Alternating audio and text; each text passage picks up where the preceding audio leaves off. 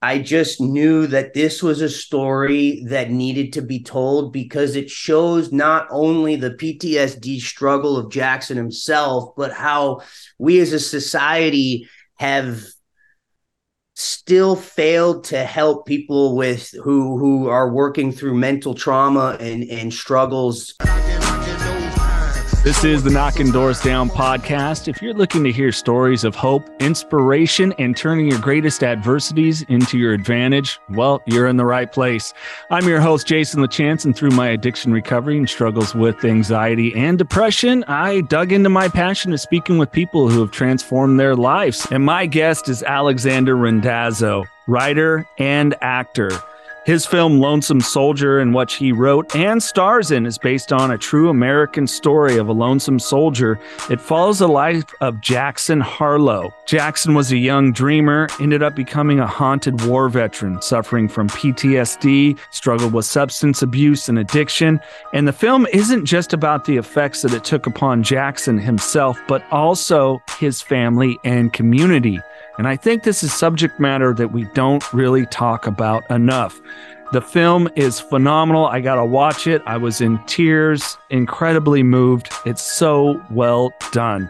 You're going to enjoy this conversation, and please check out the movie. I've got the links in the podcast description so you can find out more about Lonesome Soldier as well as Alexander. Trust me, you will not regret seeing Lonesome Soldier. It is a phenomenal movie. We get into all of the work that Alex put into developing the film and the character itself. You'll be mind blown at the depths that he took himself to make sure that he portrayed the character of Jackson Harlow and did it justice, as well as creating a film that depicts the hardships that families face when soldiers return and suffer from PTSD, substance abuse, and more. Welcome into Knocking Doors Down, Alexander Randazzo. Thanks for joining me today. Absolutely, Jason. Thank you for having me. Oh, of course. Well, we had a mutual friend of ours that he was like, "Hey, I met this actor, and he's wrote starring in this movie right up your alley." And of course, it's about a soldier suffering with PTSD, and it's one of the very near and dear to my heart topics of just our servicemen and women coming home and no support. So yeah, I had to talk to you. Of course, the film Lonesome Soldier, it's we'll get into that, but before I start getting emotional and off that track, 3 things you're grateful for today, Alex. 3 things I am grateful for. I am grateful for being alive. I'm grateful that it is a beautiful day. I just went for a lovely walk a little bit ago in nature, listening to the birds still chirping down here in North Carolina. It hasn't gotten too cold yet. And I'm grateful for just such an amazing support group of friends and family through this process. And it's been a 6.5-year process, a lot of ups and downs, and we'll get into that later. But my family and close friends, they have never left my side, never stopped encouraging me. And that definitely top 3 things right now that I'm grateful for. And then obviously 4th, to be talking to you. Well, hey, I'm high on everyone's gratitude list. So, wait, North Carolina, you do not sound like you're from North Carolina, my friend. Well, that's because number one, I'm an actor, if you haven't noticed. But no, I grew up here till I was about 12. Then wow. I traveled the entire country. One state a month for 10 months a year for 5 years on a hockey trip with my family. And then I moved to LA. I've been there for the last 6 or 7 years. And then I swapped between North Carolina and LA. So kind of a little bit from everywhere. All right. I was thinking more of an upstate accent. A little Minnesota in there. That's where my folks relocated. So that might be a little bit of where that twang comes from. All right. Yeah. Cause I always get people, where are you from? Originally, I'm like, California. And you sound like you're from Texas. No, I'm not from fucking Texas. I'm from California. I don't know what to tell you. I don't know. Whatever. Before we dig into Lonesome Soldier, some of those challenges there and why it was so important for you to tell the story, I kind of want to know a little bit more about yours. I mean, like you said, some of the hockey life, you got acting, you're in 2 different locations. Like, what was Alex the Kid like? Oh yeah, what was Alex the Kid like? So I grew up, obviously, like I said, down here in North Carolina. When I was 12, I remember, or 11 or 12, I remember reading a book that my mom got me for Christmas that I finished it, and I was like, this reads like a movie script. My dad is a world-renowned hockey coach, and he was a former Special Forces Army Ranger. My mother was into the arts, into acting, and all of that. So dad made sure we played sports, which we are all very competitive. I got four younger siblings, and man, it we go at it when we're when over Thanksgiving dinner. Um, and then mom always made sure we were into acting and all that. So I just one day at 11 went on my mom's computer, called up the author, this best-selling author, found his home phone number on page 98 of Google, and asked if I could make a movie of his book. And he said yes. And over the next couple of years, I wrote and directed and starred in this little couple $1,000 movie that I raised some money for. And from there, really dove into hockey and played hockey for the next 5 or 6 years, played junior hockey all over. Ended up breaking both my ankles and my wrist, and was like, all right, I'm done. I always wanted to be an actor anyway. So from there, I moved to LA, and here we are. I'll be damned. Well, and I find it so interesting. Hockey players, to me, and all my experience with different athletes, I was primarily baseball, basketball, did some track and field, but like hockey's a whole nother breed of athlete. Like, I mean, because just the athleticism, the hand-eye coordination. Like, I tried ice skating, Alex. I fell on my fucking head every time. So it's an insane sport, and it's one of those that I think even to be proficient, you have to be at a high level, which I think varies from some other sports potentially. Absolutely, yes. It is definitely not something, anyone can pick up a glove and a baseball, not to pick on baseball, but it's not that you got to know how to run and swing a bat and throw and catch a ball. In hockey, you got to skate on little thin, blades at 30, 40 miles an hour and not get your bell rung like you're playing football while chasing around this tiny little black biscuit thing. And it definitely is it's very intense. It's definitely an adrenaline rush. And I loved every second of playing it, but at the same time, I don't think I've played since probably in 4 or 5 years.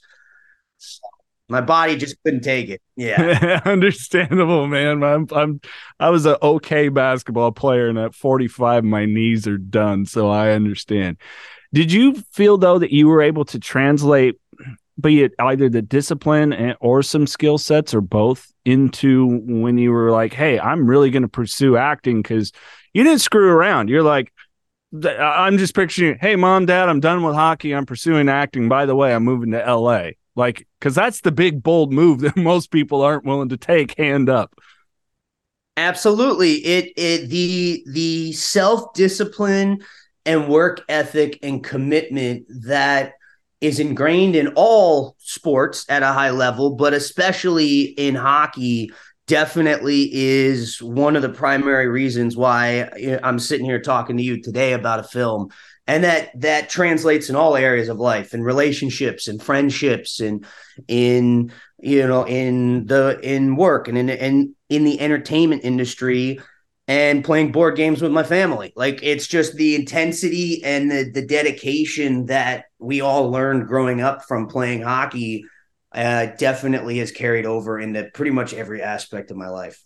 Absolutely. Well, and I think it lends to, and I'm sure with Lonesome Soldier, there's some uncomfortable situations that you as an actor and even you stepping in as a writer of this, that you're going to put that character in and being able to endure it. I think that's some of the things that some people may not understand about the acting process, is the willingness to step into some real discomfort and have to endure it. I did a student film in college. I had to play a synchronized swimmer. They're like, the pool's going to be heated. No, this was November in Monterey, California. The pool was not heated. It was about 55 degrees, and we're in that thing for 2 hours straight. So, it's like, Oh, I know that for sure. There's a scene at boot camp in Lonesome that we shot at night, and it was supposed to be during the summer, and we were shooting in March in New Mexico in the desert and in tank tops, and it was probably, I believe it was 37 degrees, and we were out there for 8 hours. Like it was similar, same exact situation as you in the pool, man. Oh, I'll never forget the feeling. I spent my whole life in an ice rink, and I've never felt more cold than when I went. right? Yeah, that you got the pads and the sweater and all the jersey and everything. Don't forget to hit the subscribe button.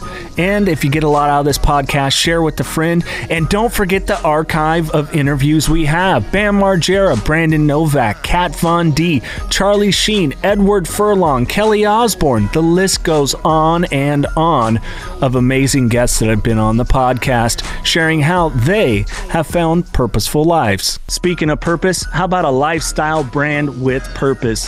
5150 LTM. That's right. Not only is it a lifestyle brand that can fit whatever it is you're trying to achieve in life, but they give back to the community. And you, the listener of Knocking Doors Down, get 20% off every time you shop at 5150 LTM. All you have to do is use the code KDD20 at checkout and get 20% off. And how does 5150 give back to the community? Portions of the sales benefit the Carlos Vieira Foundation. Their 3 amazing programs: the Race to End the Stigma, the Race for Autism, and the Race to be Drug-Free. More on the Carlos Vieira Foundation, go to carlosvierafoundation.org. You shared about your father being Special Forces. Like, hey, anyone that's Special Forces is a gnarly individual. They just are. Like, wow. But why was it really important for you to tell this story? It's based on an individual. The character's name is Jackson Harlow. But, this was pulled from a real story of a real individual post-service really struggling with PTSD. Why personally did you really want to tell this story? Well, I got connected to the real life mother right around when I moved to LA, and I just continued. And the more I talked to her and I talked to the real life Jackson, I just knew that this was a story that needed to be told, because it shows not only the PTSD struggle of Jackson himself, but how we as a society have still failed to help people with who are working through mental trauma and struggles, and just take these pills and take these meds and don't get yourself in trouble. And that, between falling in love with the real life family and just feeling a passion to tell their story because of how much it moved me, it also speaks to a broader sense of, I want to make projects that help change the culture and change the world for good. And this definitely had the opportunity to do that. Yeah. Well, I mean, you being in LA, I'm sure you see it, where we're at with a mental health crisis, a housing crisis, and especially a drug crisis, that we're going to have. I was just at the last episode before this one talking with a gentleman who was in the Navy, Jason Howe, and he works now after his addiction, struggling with his PTSD and TBI, training canines to help veterans. And it's just, I'm sure you going through parts of LA, I'm more in a rural area, but I still see it, of what this mental health and drug crisis is just doing to our country. It's sad. It's heartbreaking. Yeah. It's inhuman. It really is. It really is. And when you drive around LA, I remember even just in the last 6 years, there'd be maybe one homeless tent under every bridge. Now there's probably 20 to 30 under every bridge. And it is so tragic. And instead of just kind of ignoring it, it's the same thing with our veterans with PTSD. we've just turned for so long, we've turned a blind eye and we just ignore it, and it's not our problem, it's somebody else's. And the problem, if it hasn't already, it will very soon become everyone's problem. Mm-hmm. And you're absolutely right. I make the parallel with what we're doing now with how we focus on those struggling with addiction that are out there on the street. It's like, well, they're just out there on the street. It's fine. And we're going to give them safe supply so they don't get AIDS and hepatitis and all. Like, look, I don't want anyone either. But if you're letting them be out there to get their drugs and snorting, shooting, smoking fentanyl, eventually, after maybe 2 years max, you're going to have to find a graveyard for thousands and thousands of people, as this year will probably approach 130,000, of which I know there's a good percentage are our veterans and first responders. Yes. Yeah. No, that's a very good point of you can put a Band-Aid on a bullet wound only for so long until you still bleed out. It's it fascinates me how, especially with the homeless, with the homeless drug situation, especially in California, how we would rather, instead of take the same money that we're giving safe needles and safe drug paraphernalia to help them, we could be using that money to build, rehab centers and in housing, and it just seems upside down and backwards to me. Oh, it is. And there seems to, because I work in it, there seems to be an absolute refusal for, to work with the private sector in it. Be like, hey, what can we do? How can we work together? How can we really tackle this? And, sadly, end of the day, then comes down to money, re-elections, ego, politics. And it's sad because it's people's life. And I mean, we see it. I mean, your subject matter of your film is about it. Like, our vets deserve better than this when they come home. And I know the VA is underfunded, understaffed, and they're, so I'm not attacking that, but it's like, boy, we need some more help here. Absolutely. I mean, even cutting down, like you said, working with the private sector, how can the military, as they cycle guys out, men and women out of the service, how can they cycle them into the private sector instead of just telling them good luck? And it goes back to your point earlier that it comes down to money and ego and re-elections, and at the end of the day, a false sense of empathy where you can say whatever you want in front of the cameras and a podium, but at the end of the day, nobody actually cares enough to do something about it. And the very few that do, it's a grain of sand trying to fight a tidal wave.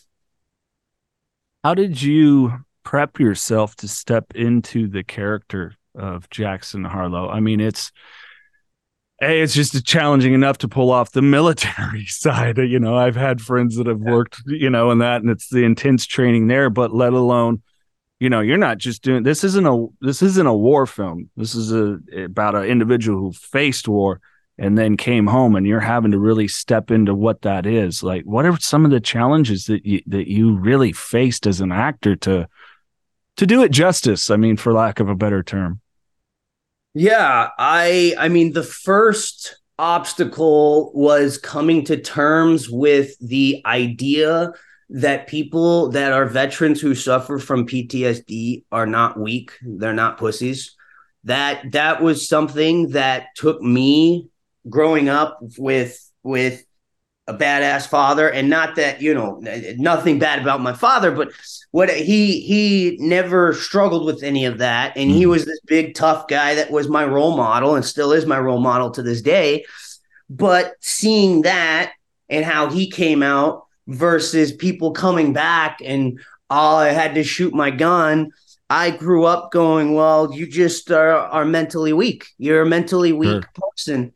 And it wasn't until I started meeting, I probably met with a dozen, 24 veterans over the course of the last couple of years in both writing and preparing for the role, that I started to learn and realize that assumption is completely wrong. These guys are actually still the toughest of the tough. And whether it's a chemical reaction to a fight or flight high stress mode, or whether it's the overwhelming guilt that no one else will ever feel unless you are pulling the trigger or watching a friend of yours die in front of you.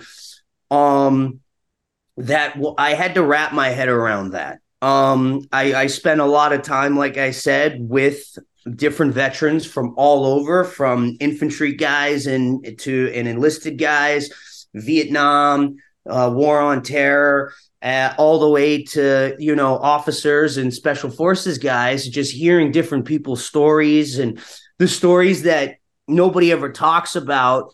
It's an interesting thing. I found that whether you're an author or whether you're an actor, if you sit down one-on-one and you buy somebody a beer, they're going to tell you something. They're going to tell you things that they're not going to tell really anyone else, in order to help you, in order to help me in my performance. So I spent a lot of time doing that. I had a journal about this thick that I would journal over the years of these different stories. And I mean, some of them they all are pretty horrific. And then being a method actor, I went out to New Mexico where we filmed a month early, and I got rid of my phone. I got a 2005 flip phone because that's when the film takes place. And it had 3 numbers. It had my therapist, my grandma, and the director. And that was it.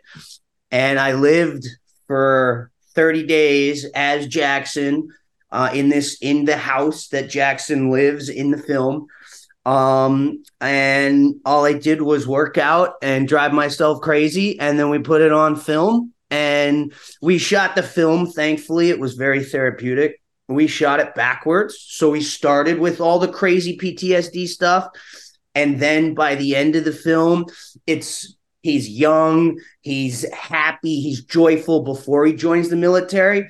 And that, if we hadn't done it that way, I think I probably would have gone a lot more crazy afterward, because it helped me start at the top and I drove myself, I pretty much put myself through the ringer, whether that's with alcohol or staying up and not eating for days on end or walking the streets, doing all of those things for a month, and then being able to put that on camera and then wind myself down from it in a very healthy manner, was kind of my method for performing this. Knocking Doors Down by Carlos Vieira, now available wherever you get audiobooks. I wasn't done partying, and I didn't want the binge to end. I think I knew that when I finally got home, I'd have to face what I had done, and I wasn't ready to do that. Being responsible for my actions wasn't something I was looking forward to. I had abandoned my wife and baby, my family, and my business. I wanted to avoid the shame of returning to what I had left behind. Even though I was not yet going home, I wasn't sure I had enough resources to continue the binge. Click the link in the podcast description to find out more. We've heard this with so many different actors. I always love I'm blanking on the actor right now, but he laid in a bath of ice so that he could understand, and another actor went, you do know it's called acting, right? You can pretend to be cold. Dustin Hoffman. Dustin Hoffman, yes. Yeah. I studied Dustin Hoffman. He's definitely one of my role models for acting, and the lengths that he went. And then I believe it was Alec Guinness, who played Obi-Wan Kenobi, the old Obi-Wan in old Star Wars. He goes, it is called acting. Yeah. But no, that kind of takes the fun away from it. So then let me ask you, A, were you afraid, or was there any trepidation of stepping into this process? And B, I mean, before we got rolling, hey, you're in a committed relationship. It's heading towards all the great things. Was there also the fear with your family? I'm sure it takes a toll to step into that kind of role, especially if you're giving yourself a month leeway. Absolutely. The family one was pretty tough to start, with my close friends and family, and it was a lot more tough for them, I think, than it was for me. I made sure that I had someone, I had the director or my therapist, and then my grandma was the only one in my family who had the phone, my flip phone number, and she'd call me and talk, hey, Jackson, and I was, referring to Jackson, but I know they struggled with it a lot more than I did, because I was back to that hockey dedication. I was focused in, but to everyone on the outside, it kind of, and it's pretty crazy. You're living the life of someone else, and I can see my mom just sitting there scratching her head, going, "Well, I think my son might need to be institutionalized. He's out of his fucking mind." But that, for me, the fear, I definitely was concerned about the difficulty of getting out of it when we were done. I was not concerned with putting myself through the ringer when we started, but I was very scared and concerned once we finished, how long was it going to take for me to find Alex again and come back to Alex? And so after we finished filming, I drove to a tiny town in Utah, which is kind of my happy place. And I lived there for a week and a half, just by myself, just processing through and working out. And by the end of that, I was pleasantly surprised that it did not take as much from me or as long to get out of playing Jackson. But the other interesting thing along that lines was, we all have trauma. I've had lots of ups and downs over my life, but I've had some pretty seriously traumatic things. Pretty serious traumatic experiences in my own personal life. And I always was told by acting coaches and people in Hollywood that don't work through it with therapy now. Hold on to it and then use it for your performance, and it will bring it back up, use it for your performance, and then it will be therapeutic and also make your performance better. So when I came out of Jackson, I had pulled all of these traumatic things that I had never worked on or worked through during the performance, but there was no therapy. So I'm just left sitting there in Utah going, well, shit, now I need to find a new therapist. Because it really did not accomplish what I was hoping it to accomplish. And then I was just left with all this unresolved trauma from my childhood. So, yeah.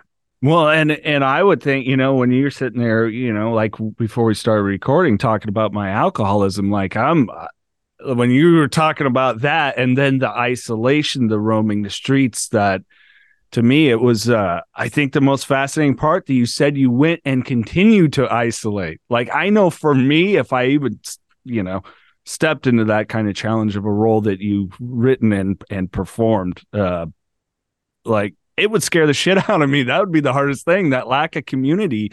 I mean, it's vital. It's one of the biggest things that we are seeing with a lot of the soldiers, that they're not speaking open. There isn't any group collective coming together like, hey, me too, brother. And I'm, and to me, that's really frightening.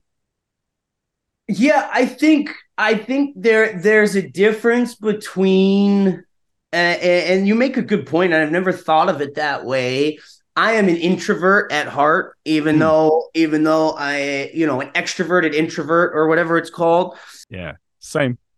And so that kind of just going and spending time alone to heal and process through is what I usually always do every year on my or right around my birthday. I will go to a cabin in the woods for a weekend by myself and just process through where I'm at with life. It's just kind of how I've always, conducted myself. So that part didn't scare me. Plus, during the month and a half of filming, Jackson was surrounded by 50 to 100 people on a day-to-day basis that were still there to support Jackson. Now, it wasn't supporting Alex, but I still found that sense of community through Jackson while filming, and then needed to get away from that too. So it's an interesting, like I said, I've never thought. I'm gonna have to ponder that one a little more, and I'll get back to you on that, because I've never. That's an interesting one. That's okay. I mean, Blew my mind there a little bit, Jason. but I can relate to what you're saying, an extroverted introvert. So I naturally tend to be introspective and look at myself before I look outward for what is the life struggle. Like especially through my recovery, the victim mentality is just gone. Like I told you, going through sexual abuse as a kid, like I no longer let those occurrences victimize me. Like, so now I look introspective, like, my life's not going the way I want it. What am I not doing? I don't go, oh, well, it was the neighbor or my partner or my kids or my job or my income. It's like, what can I do? Like, as simple as, I don't like my income level. Oh, wait, I got some extra work now. There you go. It's just like, how can I improve? Okay, I got in a fight with my significant other. How can I improve myself? She might still be a part of the factor. She might be a part of the equation, but I can only at the end of the day be held responsible for myself and improve myself. Yeah. And so I think that's kind of what you're saying of being on that introspective level there. Yeah, exactly. I mean, it does start with us, like everything in our life. It's like I'll counsel, some young newcomers, and they'll be like, man, I went through another relationship, and all right, tell me about the last one. Dude, you had the same fucking relationship in a row, just different people. Yeah, I know. What's wrong with these people? It's your picker. It's you. It's not them. It's you. You change you. You're going to find something different attractive. It's how it works. That's what when I write scripts, I have a group of 10 or 11 readers that will always read my scripts when I finish, and they'll give me notes.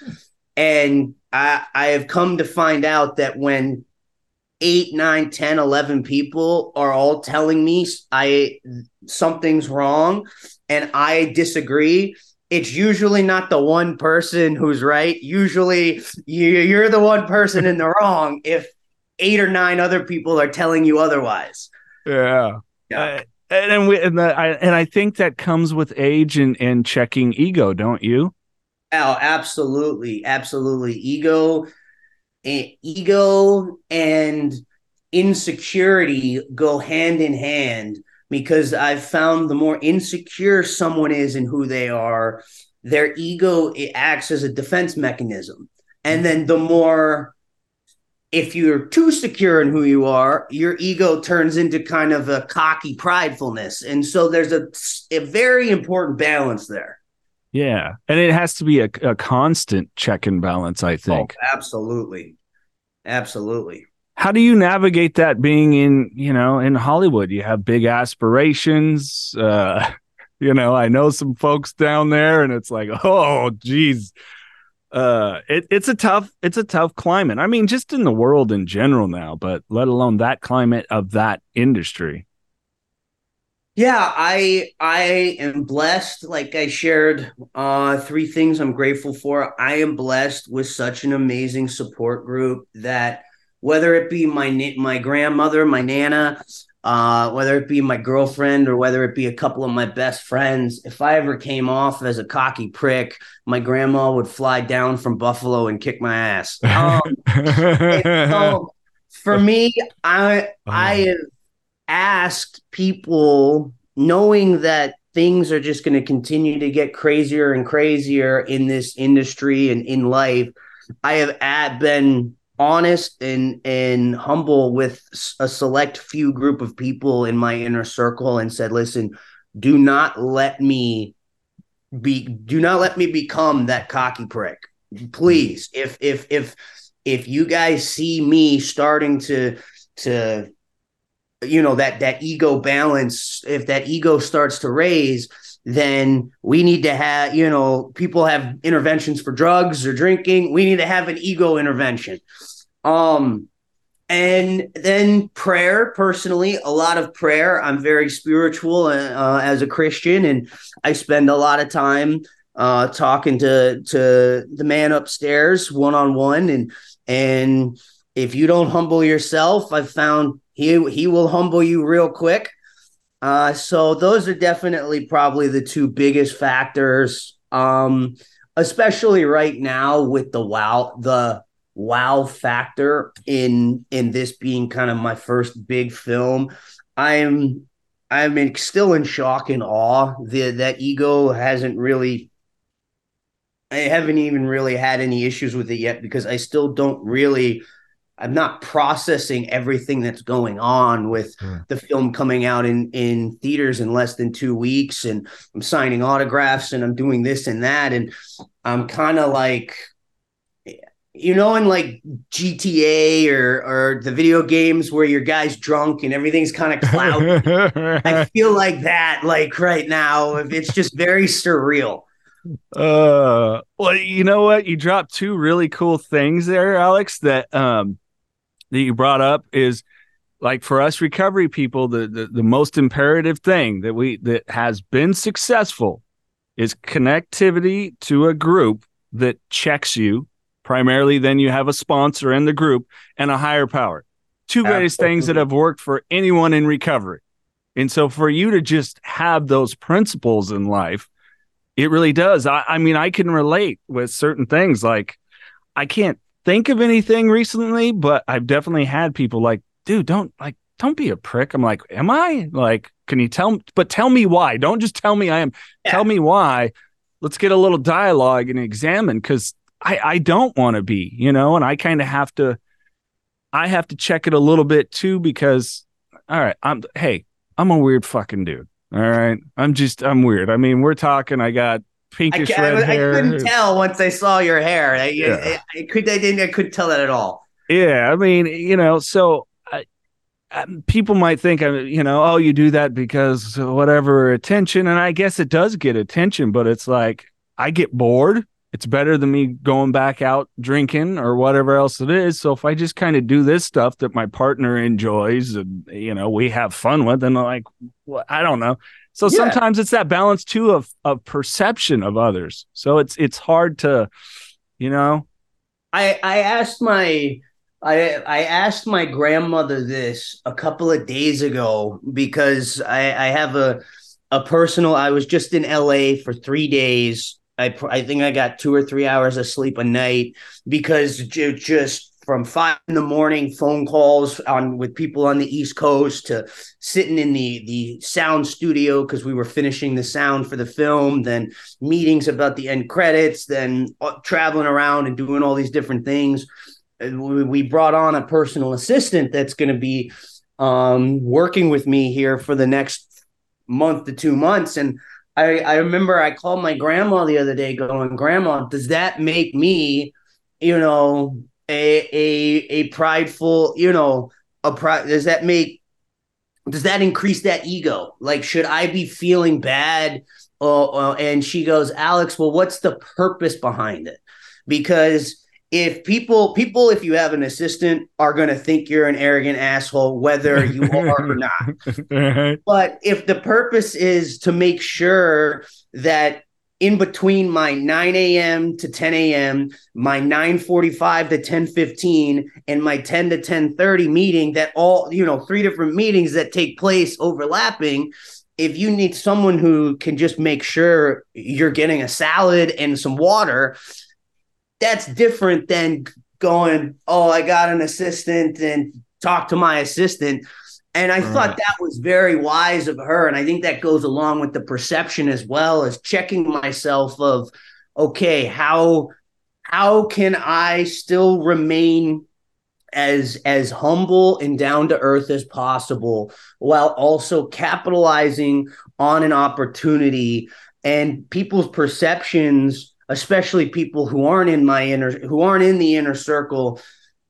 Christian Bale has a great quote where he says, if you have a problem with me, pick up the phone and call me. If you don't have my number, fuck off.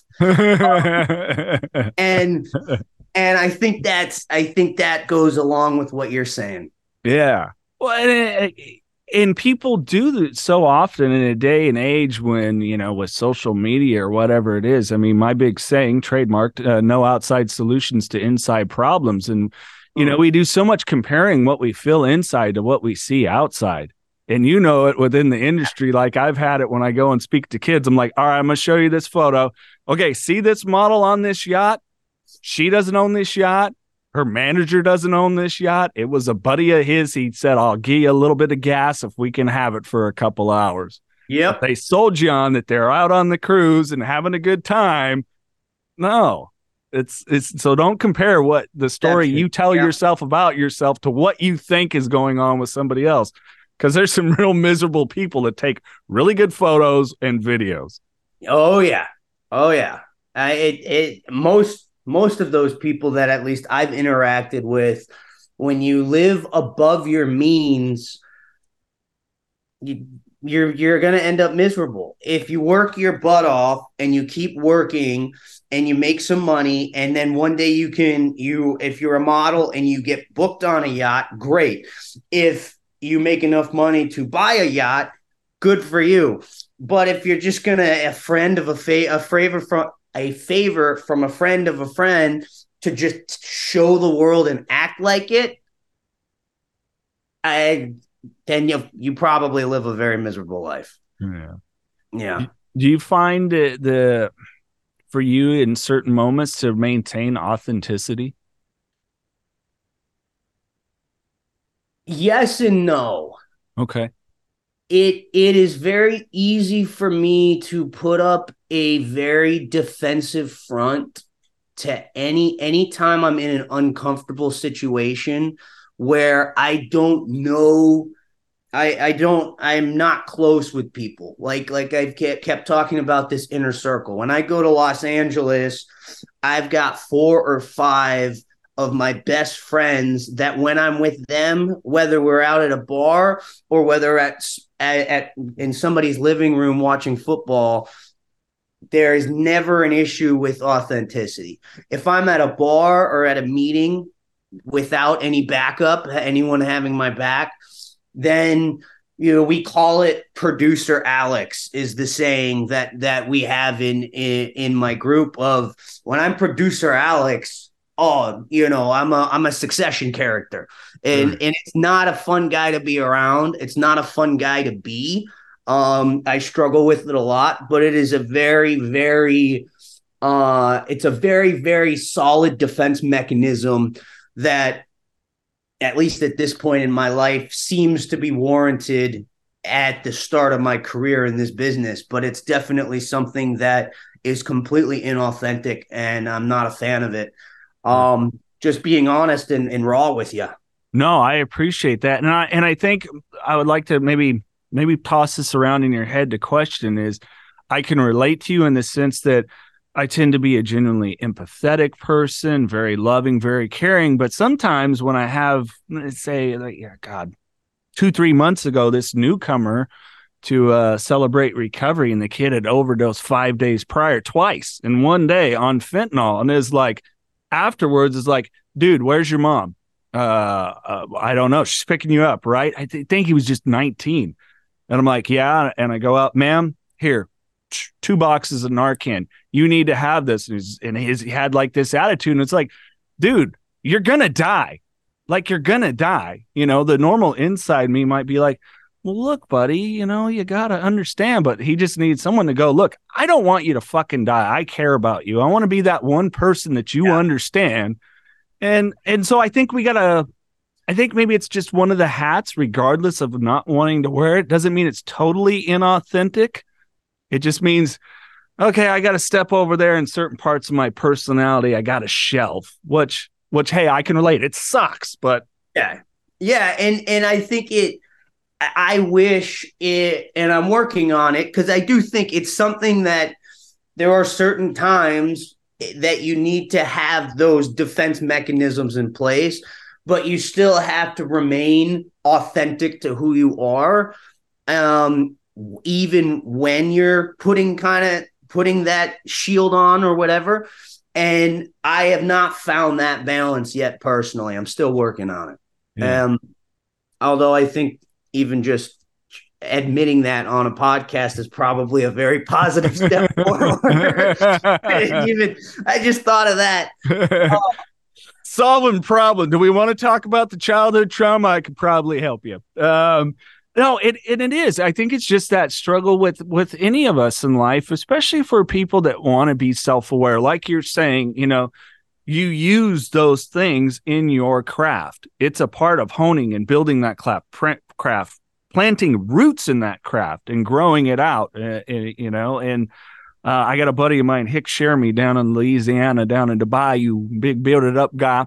And, in recovery, and he's talked about that where he's had roles where, he's been able to jump back to those memories. And it's not that he hasn't fully processed it, because he's like, if you sit with him, he's just like, dude, like, are you sure that like Jesus isn't currently channeling through you right now? Because he's got that aura, even when you talk to him virtually like this.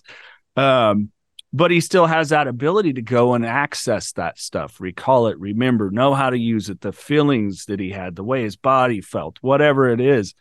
And it's a tough craft. I think that's why we see a lot of actors spin out sometimes, because you really got to sit in that stuff at times.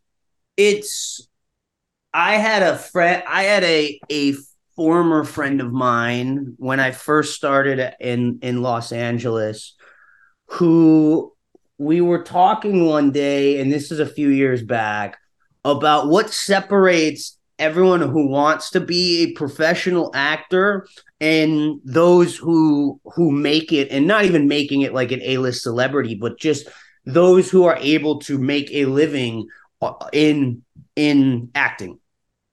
And I said something along the lines of, as artists and as actors and as writers, we have to be the 1 or 2% of people who are willing to go through, relive, and then go through, relive, and recreate what the 98% of the rest of society doesn't. That dark place that nobody wants to go to, that's where we need to go every day. And it's definitely, that's what I think separates, again, the great actors of our time and everyone else who just moves out, who is just talented, who starred in their high school play. And there's nothing wrong against that, but you really have to be able to go where no one else wants to go. And that's what sets people apart, in my opinion. I agree. Bryan Cranston's book. Yeah, that's what the one I was reading. He was talking about a scene in Breaking Bad. Why am I forgetting the actress's first name, last name Ritter? Anyways, where she's overdosing on heroin. Yes. Is it Christine or Christy Ritter or Kylie Ritter? Now I'm looking. Idiot. I might get in trouble now. Right. One of and I can see your face. I'm just forgetting the first name. But he talked about when he was doing that scene that he pictured it being his daughter. And that's what put him into that, to be able to react that way. And it was like, oh shit, I couldn't imagine like one of my kids like thinking about that. But at the same time, after that, I hit pause. It was audiobook, and I started to feel those same things. I was like, yeah, I don't want to feel this anymore right now. I don't even want to have this thought. I'm going to put on some heavy metal or Prince or something to take my mind away from this thought. And it's just like, sitting in that, and then a director going, hey, we're going to need to refocus here. We're going to need to move the lighting a little bit. We're going to need you to do that again. And then asking that of you 10, 12 times. Well, there's a scene in Meet Joe Black with Anthony Hopkins and Brad Pitt. I don't know if you ever saw Meet Joe Black, where Anthony Hopkins has to act out a heart attack. And Anthony Hopkins went to the director and said, you get 2 takes, so don't F it up. If you F it up after number 2, you're going to have to kill me you're going to have to find a different way for me to die, because he had to channel basically almost having a heart attack. And Anthony Hopkins being one of the great method actors. Well, he's a stylized method. He's very interesting, but that's another conversation. But he couldn't put his body through that more than twice. Otherwise, he was concerned he would trigger a heart attack. Right. And so there are times, for example, in Lonesome Soldier, there's a very, very heavy PTSD freakout scene where Jackson is losing his mind, and we shot all the way up to that, to where he starts smashing shit and breaking shit and losing and really going nuts. And I went to the director and I said, hey, we are doing this once. I'm giving it to you once.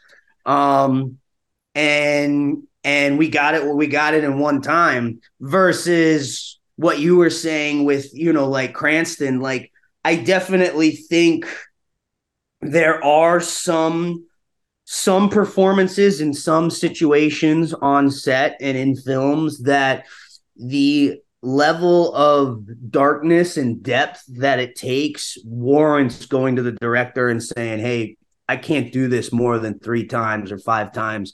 And that is generally respected in the industry. But anyway, so I went on a tangent there. No, that's please. This is a great tangent. That's what I enjoy about conversation with folks. And with the instance you're talking about in Lonesome Soldier, how were you then when they call cut? The scene ends with do you even recollect? I vaguely recollect. I barely recollect any of filming at all. I do get kind of bits and pieces. I believe I stormed out of the door because it takes place inside. And I think I just stormed out, and I probably walked out for probably 20, 30 minutes and then walked back. I just left and then came back 20, 30 minutes later. I do remember I can't even watch. There's a different scene in the film, which involves a spoiler, but the main guy finds out something, and it involves someone very close to him when he's back from Iraq, and I remember walking out, because the scene ends with me walking out the door again. A lot of the scenes end with me walking out a door. I don't know. You wrote it. Why does it? But I would walk out of the door and slam the door behind me, and then as soon as I heard cut over the radio, would just scream at the top of my lungs because the scene was so heartbreaking for me. I think we did it 3 or 4 times, and I was able to watch the scene one time when we finished editing it, and I have never watched it again. I just can't even. It's one of the most heaviest. It's really it's little things like that are pretty heavy and pretty powerful. So you stretched yourself a lot. Yeah. Damn, man. Well, I'm glad you sent me the screener, because I'm popping that.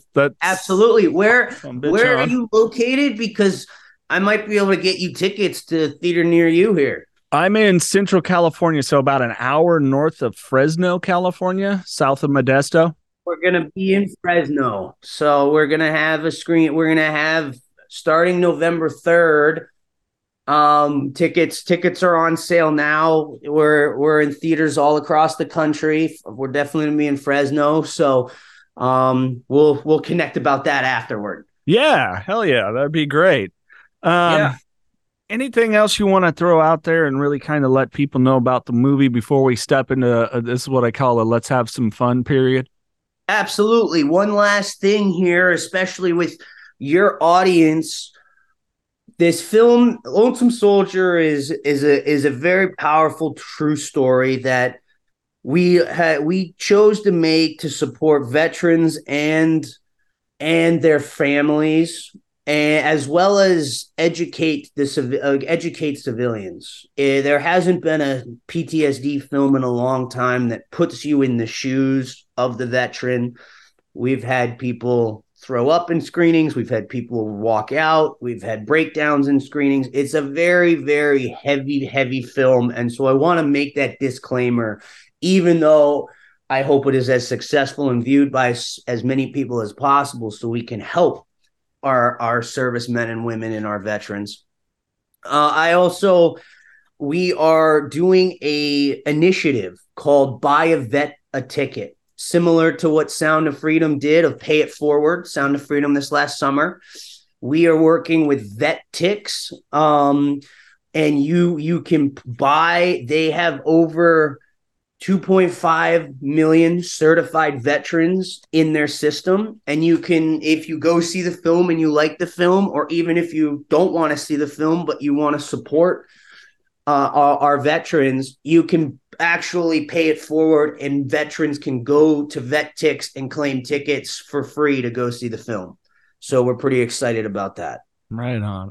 That link will be in the description. So for anyone watching, listening, make sure you click it and check out the film. All right, time to shift gears here. All right. Fun random questions.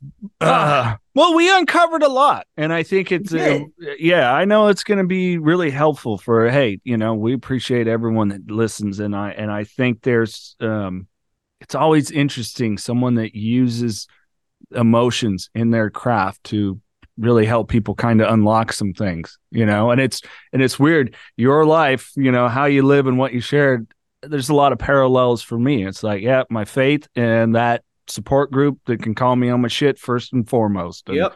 It's interesting. I'm always fascinated by it. But anyways, I could go on. Here's the fun stuff. 3 biggest inspirations acting wise. Oh, Leonardo DiCaprio, hands down, Leonardo DiCaprio. I own every Leonardo DiCaprio film. I have a 2,500 DVD collection. Although DVD, you can barely even get a DVD player anymore. So I'm starting to get a little scared, but, Leo for sure. Do you even have like Growing Pains box set when he was on? I don't, unfortunately. I don't. Alex, step it up. Every film that he's been in. Right.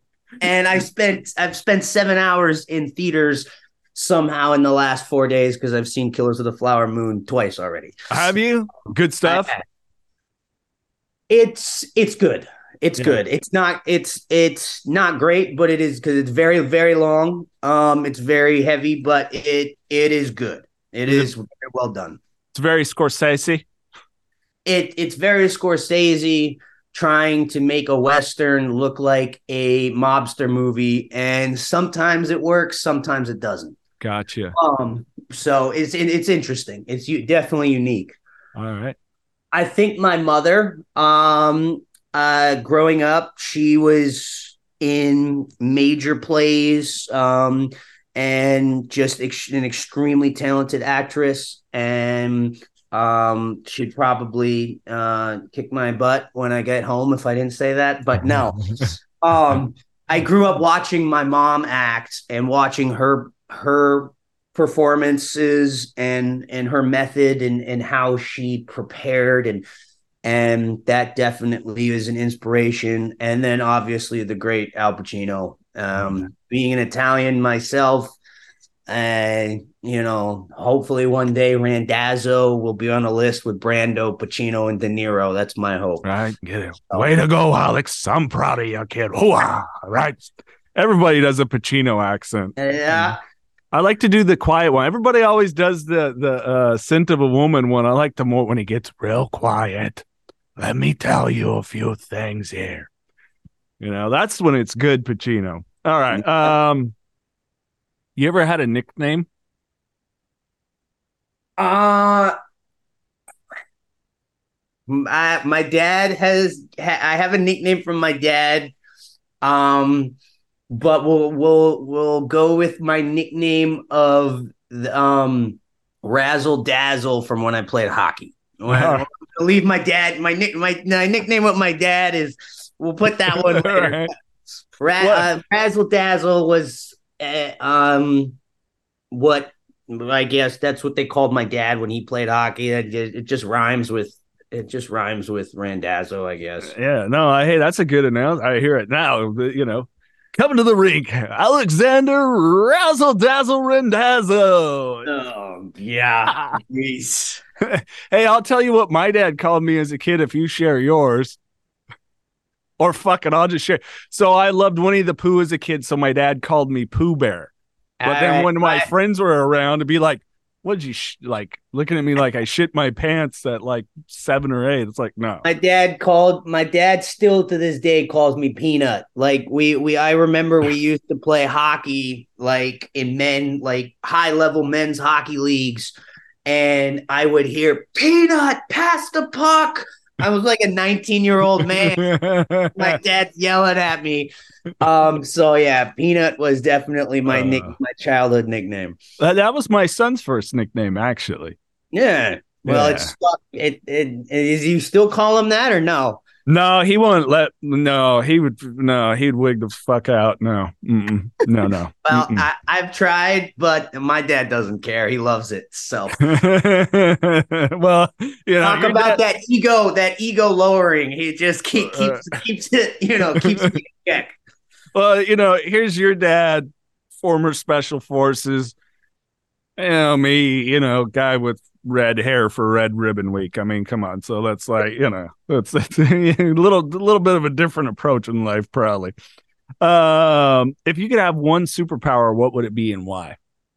Oh, I contemplate this more than probably most people should contemplate this. I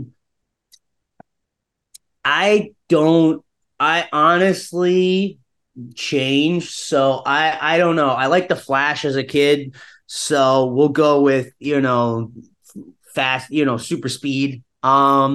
Unless having the Force, I'm a major Star Wars guy. Yes. Does having the Force count? Yes.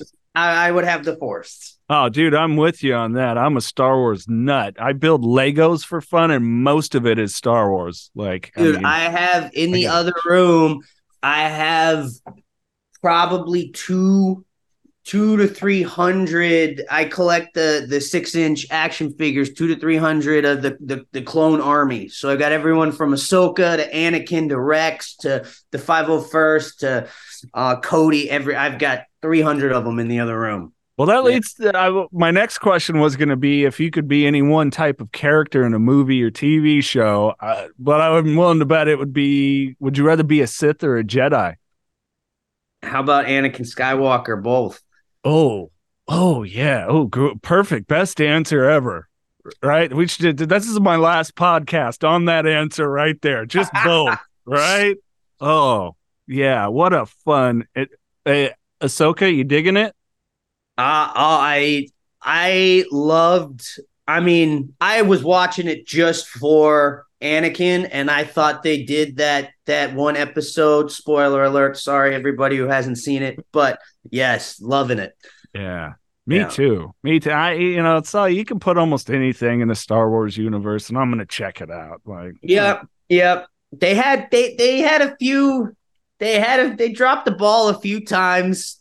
A little early on, but they've gotten it back. They're getting it back slowly. So yeah, I mean, and in the grand scheme, did any of us really want to see Boba Fett be a good guy? No, I don't think so. He's supposed to when Samuel Jackson was gifted his lightsaber after Revenge of the Sith, they engraved BAMF on the hilt, and that's what we wanted to see in Boba Fett too. And why we didn't want to see whatever it is we got. I don't. Yeah. No. Yeah. How could you not be angry? You were a child and saw your father beheaded by a Jedi. I'm sorry. There's just like. And then you were recovered. You were saved by Tusken Raiders, like the most brutal, like group on Tatooine. And then you're gonna be nice to everybody. Yeah. No, should Yeah. be under the thumb. Like, Yep. yeah. Yep. All right. Well, maybe we can end up writing something. Do you know Dave Filoni? Let's try to get that meeting going here. I'm trying to get a pitch over to Disney about Knights of the Old Republic. So Oh, okay. Hey, you get this made. I know we don't know each other. At least in the background, I want to carry a lightsaber once. I don't care if it's green, red, blue, whatever it is, just once on camera. Because I was going to ask if you had any like cool, like little bucket list things that you wanted to happen in your career. Mine still, I want to play a Jedi or a Sith, and I don't care. I don't even need a line. that is mine too. That definitely is at the top of my list for sure. And then I want to remake a famous movie, but I want to make a film about a famous guy. Hint hint, shares my first name, who is a great mighty conqueror, because the film that was made 20 years ago sucked. So that's probably making an epic Alexander the Great movie at some point is really at the top of my list. So Yeah, and you're right. That movie royally sucked. I just rewatched. I have the final director's cut, because they had the theater cut, the director cut, another cut, and then the fourth cut, and it just got worse and worse. And it just got longer. It's like the one I have is 5 hours long, and I think I'm just like, oh my gosh. But yeah, that's not the answer. Like, No. people that No. like that make it longer. Like, no, Yeah. all right. Oh shit, howdy. All right, one last one, because I very rarely get to talk with someone else that has much passion or more so than me about film and television and story making. Hit me. Yeah. Two directors that you would love to work with. Christopher Nolan, hands down, without a doubt. Christopher Nolan. I think he is I think he is the Spielberg of his generation. Obviously Spielberg and Scorsese and Tarantino are all a generation or two before him, but I don't think anyone can touch him, hands down.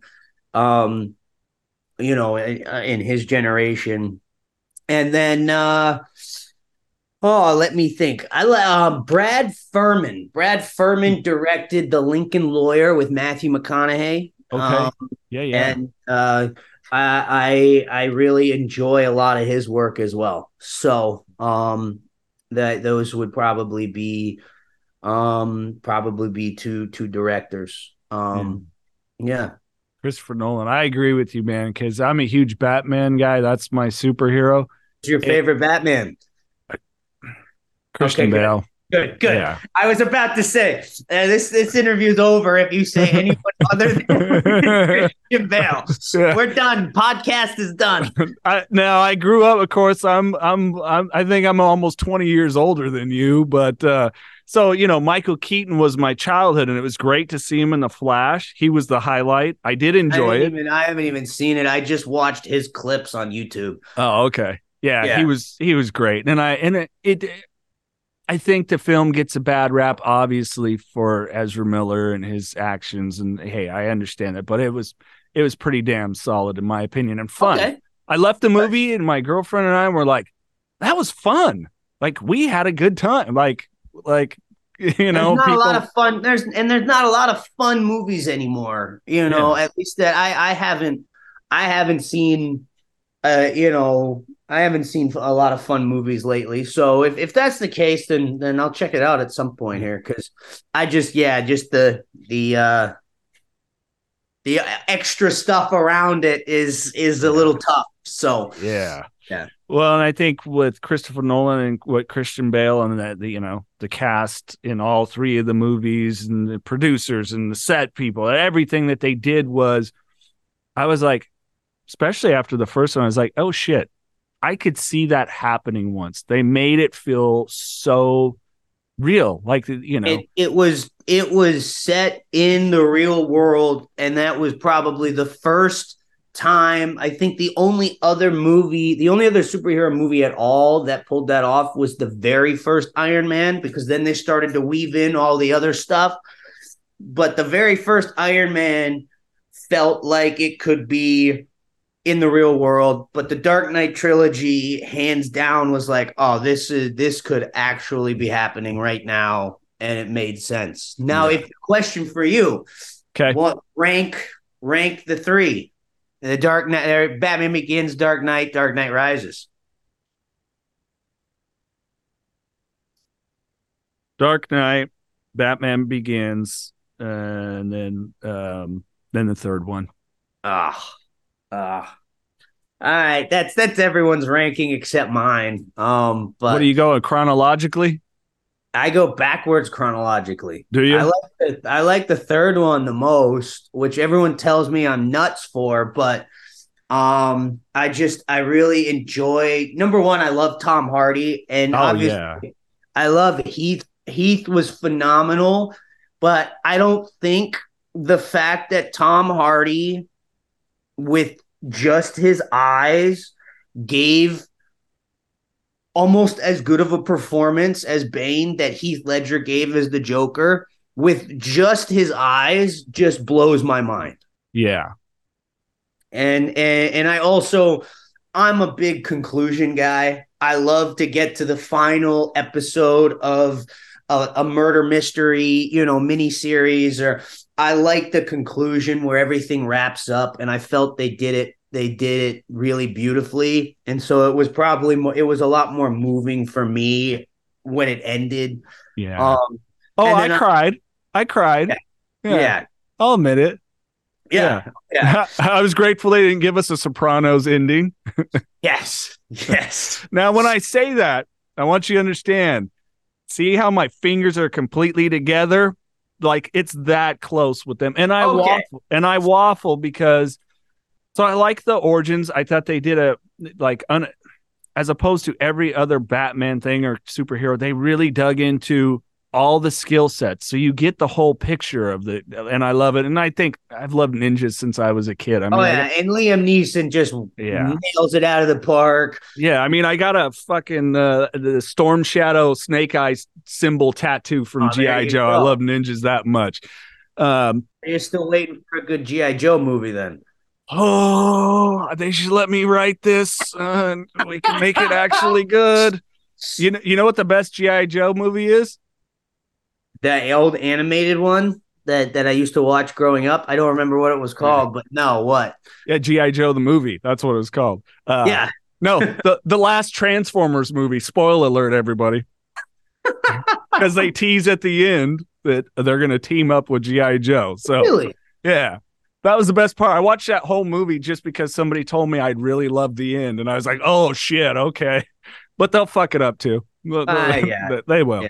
They will. But no, those are really, really close. I mean, Dark Knight I loved because I love for me, like that seller with the end was having all that spy technology and being able to, in his mind, I could see him justifying, but I'm doing this for protection. What we did in the United States, what we gave up for protection. Patriot Act, yeah. Yeah, and we gave up our privacy and that responsibility of that. When I see that and he blows up the computer at the end, it's like every time still gives me chills. I'm like, Yeah, that is why Batman's my right now. Yeah, that's why he is my superhero. Hey, absolutely. And I also think the Dark Knight, out of the three, the Dark Knight gave the best intellectual, philosophical look at what it means to be human and what it, just the two different ships and pressing the button alone and watching the different people and the different arguments and the different discussions in the Joker's final play there is just such a beautiful, a tragic yet beautiful look at mankind, because at the end of the day we still do the right thing. Yeah, agreed. And I agree with you on Tom Hardy, very brilliant actor. And I was in radio at the time, so this voice gave me a lot of material, which I loved the voice. I thought it was great. I love the voice too. Yeah. Yeah. It gave me, so I would somebody would be like, calling to win tickets. You just won tickets to see Kiss. Are you excited? It was a blast, man. Lots of material. Man, this has been a real pleasure. I'm glad to connect with Absolutely, you, and yes. I'm proud of you for not only wanting to put pen to paper on this film, for stepping into the role. Like, dude, I can't imagine that pre-filming preparation you went through, and just a cast and crew. Thank you for making Lonesome Soldier more people need to become aware of this issue. So thank you very much. And this is where I leave the floor to you. Anything you want to add for people, maybe people struggling, drop an anecdote, whatever it is, it's your time. Yeah, I want to thank you for having me on. It has been the last hour. It's been awesome. I love to laugh. A special laughter is the best medicine, especially after talking about such tough subjects. And I want to just encourage anyone who's going through any sort of trauma or PTSD. Just because you didn't serve and you're not a veteran, it doesn't mean that you don't have PTSD or your trauma isn't any less important than our servicemen and women and our veterans. This film is not just about our veterans and our servicemen and women. It is about the entire community. And in order for us to be able to help our veterans and servicemen and women who come back and currently still to this day don't get the help they need, we have to come together as a community. And I've found the most healing, the best way to heal from trauma is to help others heal from trauma and come together. And so I would just encourage anyone and everyone listening to this to focus more on that community aspect of your lives, whether that be church, whether that be, your high schools or your middle schools or your rec centers. And that would be my encouragement at the end of the day, because without community, what do we have these days? Alexander Randazzo, thank you very much, good sir. Appreciate you. And on that note, keep knocking doors down. This is the Knocking Doors Down podcast, featuring celebrities, experts, and everyday people who have overcome adversities, including addiction, mental health, and trauma, to live purposeful lives. And that's what Knocking Doors Down is all about.